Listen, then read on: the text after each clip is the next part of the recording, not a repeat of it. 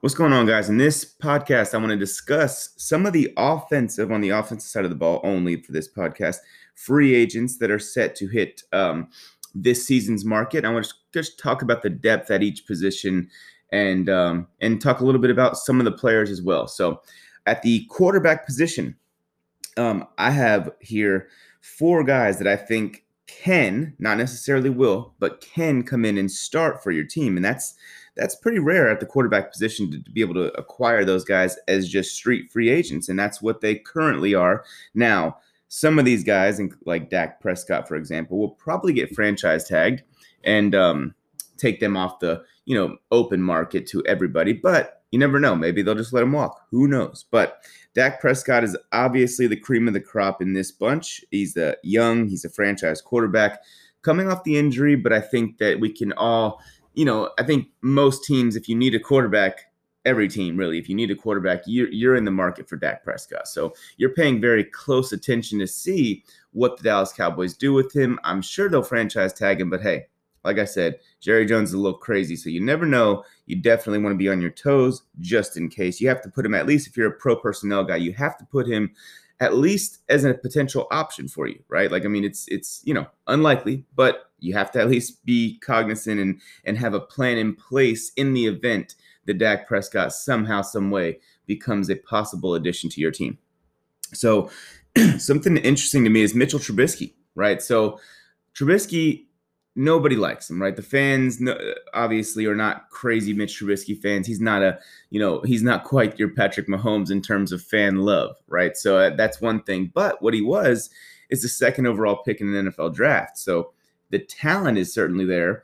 And if you paid any attention to the back half of this past season, Trubisky finished pretty strong. He played really well. I think if Trubisky doesn't pan out, it's really in large part, or at least in a decent part, on the shoulders of Matt Nagy, in my opinion, because I think that he was clearly the better player over Nick Foles this past season. And and Nagy went about 2 months of the season with Nick Foles as the starting quarterback. So that was, I mean, I'm not taking Mitch off the hook, but just I just think it's worth mentioning that was that could have been at least a very devastating part of what happens in Mitch's career. Now, a team that I'd keep an eye on for, and this is just basically because of one philosophical team building process that Bill Belichick believes in, is the New England Patriots. Look, Trubisky, a former first-round pick that hasn't really panned out in his current team.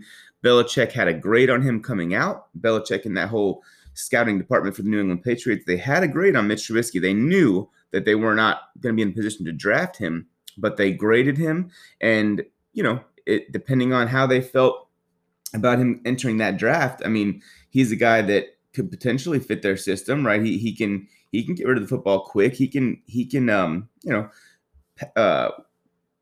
has a big arm. He has talent. So it's it's not impossible for the Patriots to be interested in him. I think his market is going to be really volatile because if a team sees him as a potential, even a like short-term starter, like, all right, we're going to sign and rely on Mitch Trubisky to start in 2021, and we'll see where it goes from there. Like, we may still draft one. We may still draft Mac Jones. I think that would be the combination for a team potentially heading into 2021 is like, hey, let's sign Mitch for $16 million a year because I think it's going to cost you. I don't think he's going to be that cheap. I think some people will think like, oh, you can grab him for $5 million. No, that's not going to be his value. He's a he's a quarterback that was a former second overall pick in the draft. He is a guy that has talent. I mean, he has serious arm talent. Like, he's not Josh Allen, Patrick Mahomes arm talent, but he has zip on the football. Like, it's not your average arm talent. It's better than average, right? So he has some mobility. And then to me, I don't know, this could be totally off, but just every time I've listened to him interview, I think he has a pretty strong character and he has certain leadership qualities that I covet in the quarterback position. So who knows, maybe there will be a couple of teams that feel that way. If there's more than one team that feels that way about Trubisky, that he's a starter, well, his market price will be right around the 18 to 22 million. I would say right in the Teddy Bridgewater range, right? Bridgewater obviously had more positive momentum in terms of his market heading into free agency last offseason. And but I wouldn't say his market was necessarily all that much greater, because last offseason it was that we had the draft and we had some pretty solid free agent quarterbacks hitting the market, and it kind of we didn't have quite the need we normally have last offseason, at least in terms of quarterbacks needed. So this season, Trubisky over the last 6 games of the year completed 70% of his passes, was averaging almost 250 yards a game, had 10 touchdowns to 5 picks. So yeah, not mind-blowing numbers, but in that Chicago passing offense, we haven't really seen quarterbacks be able to put up mind-blowing numbers. So there could really realistically be a team that believes the best is yet to come out of Mitch Trubisky. There could be a team that believes he's the next Ryan Tannehill. And I think for Mitch, it's very important where he goes, because for me, if I were Mitch, I would not be looking to cash in as much as possible, more so than I would be looking for an opportunity. And the reason for that is because I think that his future could potentially, his next contract after this one, if he plays his cards right and things pan out for him, could be upwards of 25 to 30 million. I really think that's a potential. Because if he comes out and has a good year, if he comes out and has that Ryan Tannehill season, like when I was just talking about, then that's a guy that is going to get paid. All right, Cam Newton is another potential starter, at least in the short term.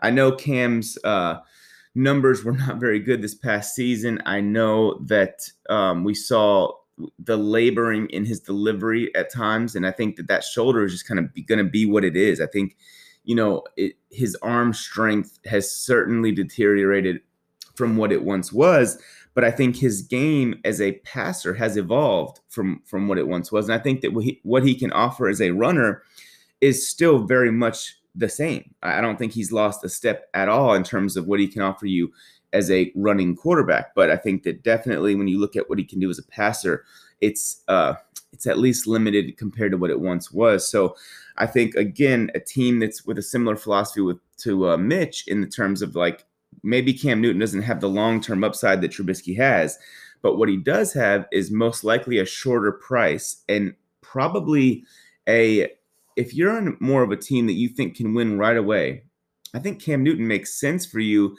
if he's a potential upgrade in 2021 at the quarterback position, which on certain teams with a good, amount of offensive firepower, I think Cam would surprise people on what he could do. But I don't think that he's a long-term answer at this point, because obviously that shoulder is only going to get worse from here, in my opinion. And I hate saying that, but I think that he's a guy that can still get you 10 rushing touchdowns as a quarterback, and he can still, I'd say, come out there and throw for another 20. So that's a guy that can go score 30 touchdowns for you pretty comfortably if you have a decent offensive line and some weapons around him in a good scheme. I think that would be a guy, that has bang for his buck in terms of the short term at least. Another guy, and this may be what is the most interesting guys on this list in terms of people that will actually hit free agency, and that's Jameis Winston.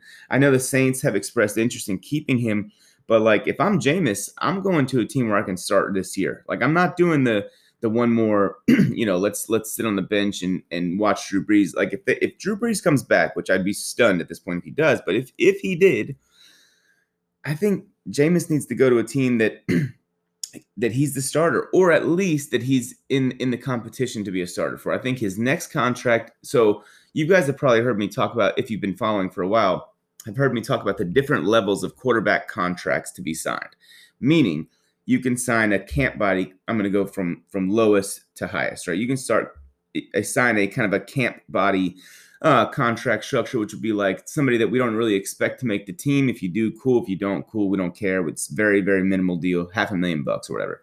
Then you can sign a backup, right? That would be the next level up, a backup quarterback contract, somebody that we expect to be our backup quarterback, somebody that we think can come in and win a game or two if we need them to as a starter. And that would be, whatever that would be, $5 to $10 million, depending on how good of a backup you are. And I might have skipped a level here, but I'm just going to go a little quicker.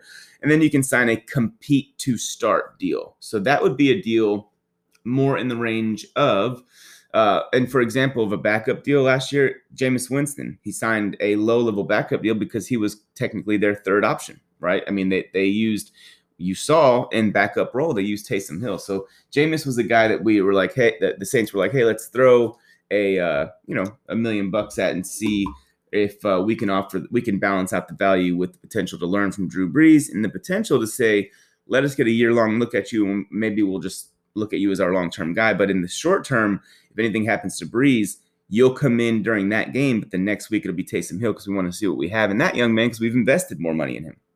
So I think Jameis is a guy that now is going to be more in that compete to start range in terms of contract signing at minimum, right? I think that compete to start money is where he'll be. So as you said, backup money is anywhere from 5 to 10 million. Compete to start is one level above that. I'd say that's from 8 to 15 million, to be honest with you. It's a weird number because it really depends on the market for that player. But I think Jameis is right there in that $8 to $15 million range. And if you get him to sign a multi-year deal at those numbers, he could really blow that out of the water in terms of what he can potentially become for you, because he's definitely got the talent as a former number 1 overall pick to be a high-level starter in the NFL. I mean, he led the NFL in touchdown passes in 2019, just a couple of years ago. So he's a dude that, nobody questions the talent. And maybe now that he's had the eye surgery and a year to sit back and watch, which sometimes is really beneficial for guys, who knows? He may be a guy that comes in and dominates the league and turns into the next Ryan Tannehill-esque in terms of being a guy that was a cast-off that now is a $30+ million a year annually guy. That's definitely possible with Jameis. Jacoby Brissett and Ryan Fitzpatrick and Andy Dalton, I think, are right in that same range in terms of you can either sign him to be a backup, a quality backup, or maybe a compete to start guy in the right situation like New England. Let's just say that. And then a couple of guys I think are backups are Colt McCoy and CJ Beathard. I mean, not even backups necessarily, but they're going to be right in that camp body / they're going to be backups, right in the conversation for backups or worse is basically what I'm getting at. So 4 potential starters there in Dak, Mitch, Cam, and Jameis. And then the other guys are somewhere between compete to start and backup. And then, So, all right, running back position. Let's take a look at the running back position. I saw 6 or 7 guys that I think could really realistically be high impact bell cows for you. I mean, you got Kenyon Drake. You've got, going down the list here, Leonard Fournette, of course. We saw what he did in the playoffs. And Leonard Fournette showed that he is much better than what the most consensus was in terms of what we thought about Leonard Fournette after he was released by Jacksonville. He's a guy that went unclaimed on waivers, came out. Now he's really played an integral part in that Super Bowl run for the Tampa Bay Bucks. I think they'll want him back, but if not, there will be a market for Leonard. James Conner is a free agent. Marlon Mack is a free agent, of course, coming off an injury. Jamal Williams, Aaron Jones. And now you guys say, why would the Packers draft a backup running back? Well, Aaron Jones and Jamal Williams are free agents, guys. And I could realistically see a scenario in which they both walk. Green Bay just says, hey, go. We'll get a 3rd-round comp pick back for Jones, and we will get probably a 4th or 5th round back from Jamal Williams. So that's not bad in terms of just allowing guys to walk after getting super value out of them in terms of where you drafted them and what they've given you on the rookie contracts. And then Chris Carson is another one. So you've got James Conner, Marlon Mack, Jamal Williams, Aaron Jones, Chris Carson, Kenyon Drake as guys that can come in and be high impact performers for you right away. And then you've also got James White, who's a nice scat back type, Mark Ingram and Todd Gurley in terms of just number 2 options in the run game, Carlos Hyde, Matt Breida, Mike Davis. We saw him come in and really play well. Le'Veon Bell, a guy that just a couple years ago signed a very, very high-end, high-paying starter-level position at running back. So you've got several options like that can come in. So the running back, I would say running back is a position that, unfortunately for them, is deep in terms of free agents, and it looks okay from what I've seen so far in the draft. Remember, as a pro personnel guy, which is basically what we're going to try and the role we're going to assume here, we're going to take on a balancing act of balancing the free agents with the depth at the draft. And of course, right now, early in the evaluation process for the draft, I don't necessarily know where it's deep, where it's strong to be, thorough yet. I know roughly, I know kind of what I've heard people say and things like that, but I really honestly don't even pay much attention to that. But point being, as the process goes on, I'm going to take a look at this list and say, okay, running back is, deeper than we need. So maybe that's going to push some guys that we have a 2nd round grade on in terms of our draft grade, maybe that'll push some of those guys down. And it depends on, like, let's say maybe one or two of these starter level running backs is still available after free agency and even after the draft. That gives us even more options and less reason to spend a certain pick on a running back. So that's Kenyon Drake, Aaron Jones and Chris Carson are two of the and James Conner even are really high level options at running back in my opinion. I think those are the most interesting guys in that market. All right, wide receiver, which is a pretty deep group here. Allen Robinson, an elite wide receiver in my opinion. Kenny Golladay, somebody that's right up there in terms of that elite conversation if he can stay healthy. And then you've got Corey Davis. So I have, just so you guys know, I have 11 guys on this list that I think are starters in terms of at least 11 personnel starters, meaning the third wide receiver on any team. Like Curtis Samuel was a third receiver for the Panthers last year. He's on this list. Corey Davis, T.Y. Hilton, Sammy Watkins, Will Fuller, Marvin Jones, Antonio Brown, Juju Smith-Schuster, Chris Godwin. Wow. That's like, just think about that. Okay. Allen Robinson, Kenny Golladay, Corey Davis, Curtis Samuel, T.Y. Hilton, Sammy Watkins, Will Fuller, Antonio Brown, Juju Smith-Schuster, Chris Godwin. And I think there's even more on here. Let me see. Okay. So Nelson Aguilar is another one that I definitely like. Marvin Jones is someone I like, as a potential like short-term option to play, to come in and start for you. Josh Reynolds could even start in terms of 11, being the third option on a team. I think he's definitely that kind of talent. Kendrick Bourne, Demarcus Robinson, Damiere Byrd, Dez Bryant, Keelan Cole. I mean, there are some legitimate wide receivers here. And obviously we know that rumor has it that the draft is strong at receiver as well. So, and from what I've seen so far, that definitely looks to be true. So you've got some guys that, and Trent Taylor, who's, if he doesn't sign with the Patriots, we don't even know what to do with him anymore, because that just seems like something they're going to do. Brashad Perriman is another interesting guy. So there's a lot of interesting guys at receiver. And if I'm the Tampa Bay Bucks, as good as Chris Godwin is, I don't think we necessarily need him. If we can get AB back for half the price, I think I'd rather do that, right? And I think that if Godwin is no longer there, I think Antonio Brown just takes on more of a role. I don't think that you look at Antonio Brown's production and you think, all right, we need somebody to replace Godwin. I think that you would look at that as AB will take on at least 50% of that Godwin role, or maybe not quite that much, but I know Godwin is a high-level producer. But the point is, Antonio Brown, in my opinion, is still an elite player. Like I know his production wasn't necessarily this past year, but that's because he was in an offense that had other options and really just beat you whichever way they needed to, so they were very balanced in that regard. And I think they'll be that way again, but I could see it being more of a Mike Evans, Antonio Brown show in terms of, if they bring him back and let Godwin walk. So Juju Smith-Schuster is somebody who I'm very interested to see the potential value on him, because just a couple of years ago, I was arguing with people who thought he was a true wide receiver one, an elite talent, essentially. Like they maybe they didn't say elite talent, but they thought top 10 receiver in the NFL. I was never quite that high on Juju. I still believe he's a really, really good second and a great third option in any offense, though. And I think that he's a guy that has incredible experience at the position for a young guy too. So his market will be very interesting, and I'd be interested to see how his market compares to someone like Chris Godwin's, because their careers have kind of flip-flopped in terms of Juju started very strong. Godwin finished his rookie contract very strong. So that'll be interesting. Allen Robinson has said he wants a ring. I think he's an elite talent, so I think he'll get elite talent money.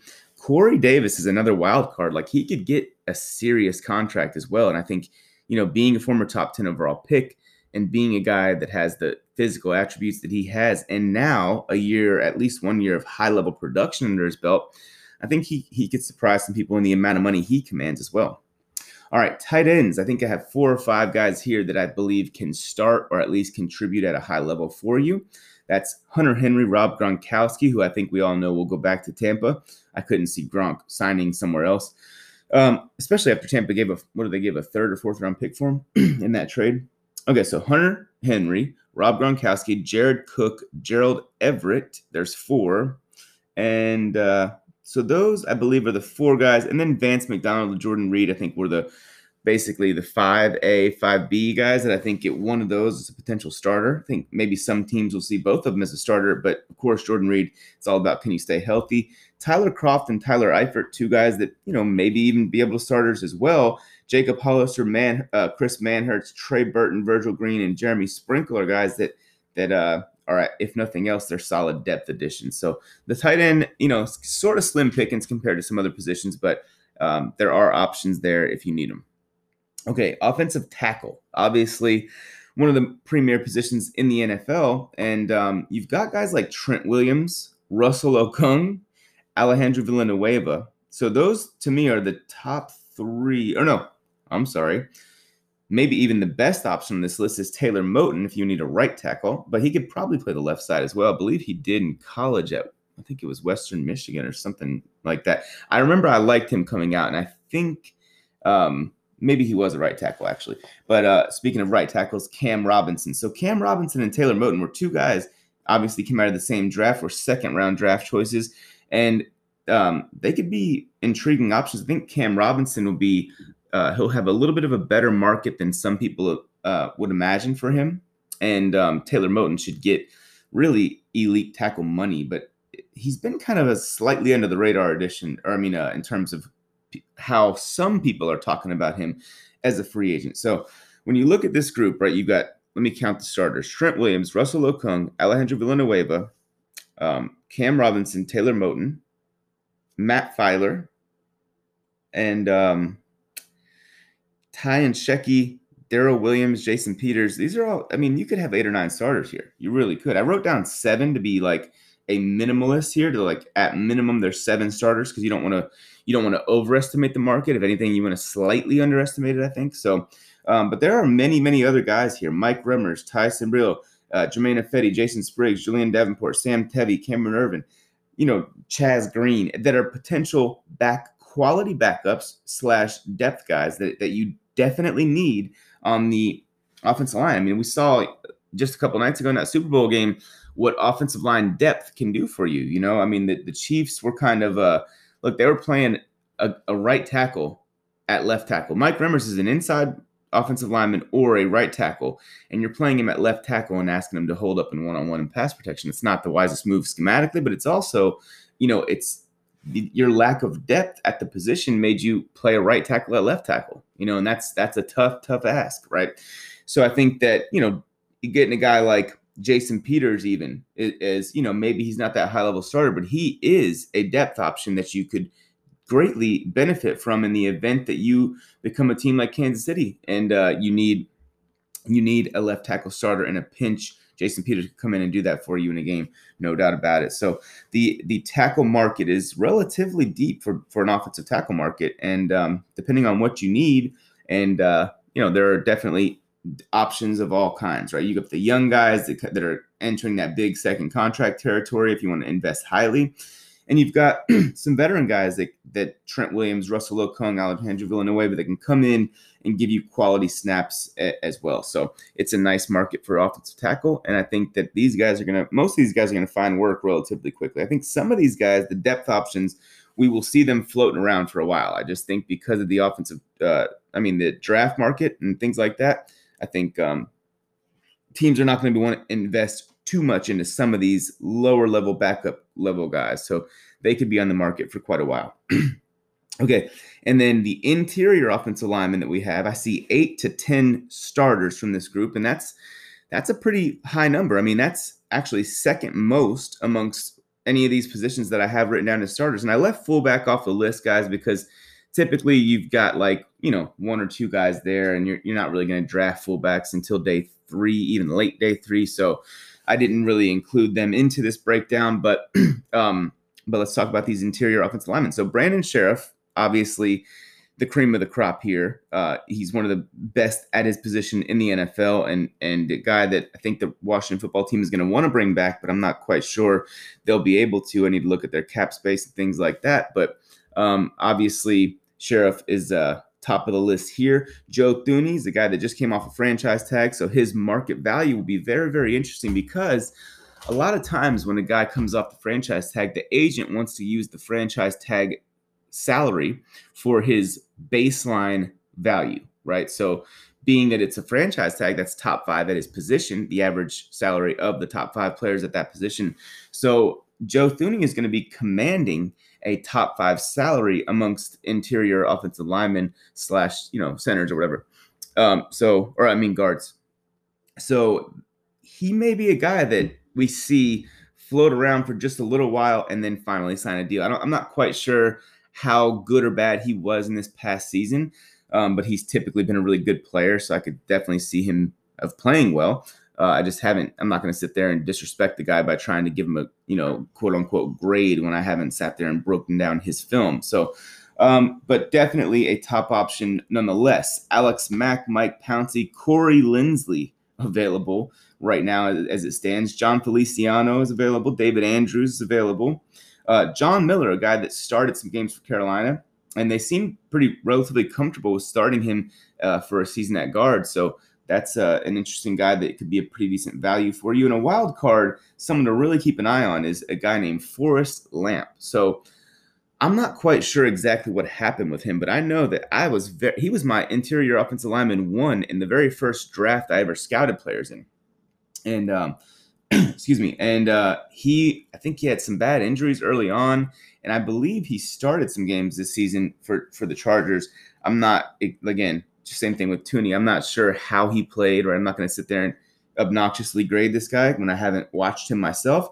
So, he's someone that I think Bill Belichick would be very much interested in to come in and replace Joe Thuney, because you could potentially get Lamp as that, again, former first-round pick, guy that has the upside that maybe he's never tapped into. Maybe you think you can get that out of him, and you can probably sign him for a 1-year cheap deal, or what I would try to do, and what I always like doing with these kinds of guys, the high upside guys, sign them to a 2-year deal, even if you got to pay $1 more. You know what I mean? I think that's a wise move, because if he comes out and dominates next season, which I could totally see happen because he has that level of talent, I think he's a guy that, could come out and really command a very, very large amount of money. So it'd be nice to get him under contract for 2 years. That way you have that little piece of leverage in the negotiation if and when he does ball out this coming season. So there are several depth pieces amongst these. I mean, this is this and wide receiver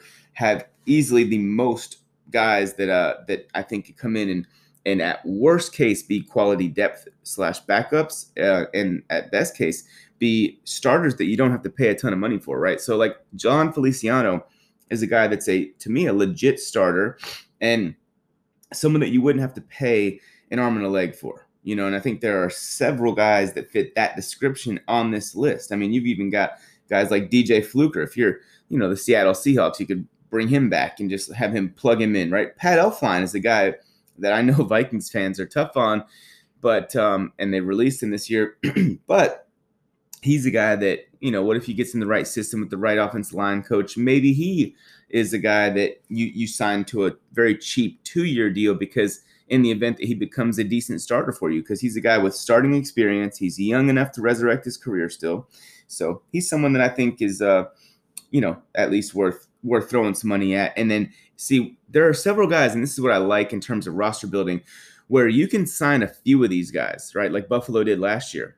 You can sign a few of these guys, and you cannot have that disrupt your plan of drafting some if and when the board falls in place for you to do so, right? So if you sign guys like John Feliciano, John Miller, and Forrest Lamp, and then you still draft one in the first round, that's totally fine. There's nothing wrong with that, right there. That's just bolstering up a position and bringing, if nothing else, quality depth. And guess what? If one of them doesn't pan out, or if one of them's the odd man out, you cut them, if you like the rookie that much. So I like the depth at this position, or at the interior of the offensive line in this free agency cycle.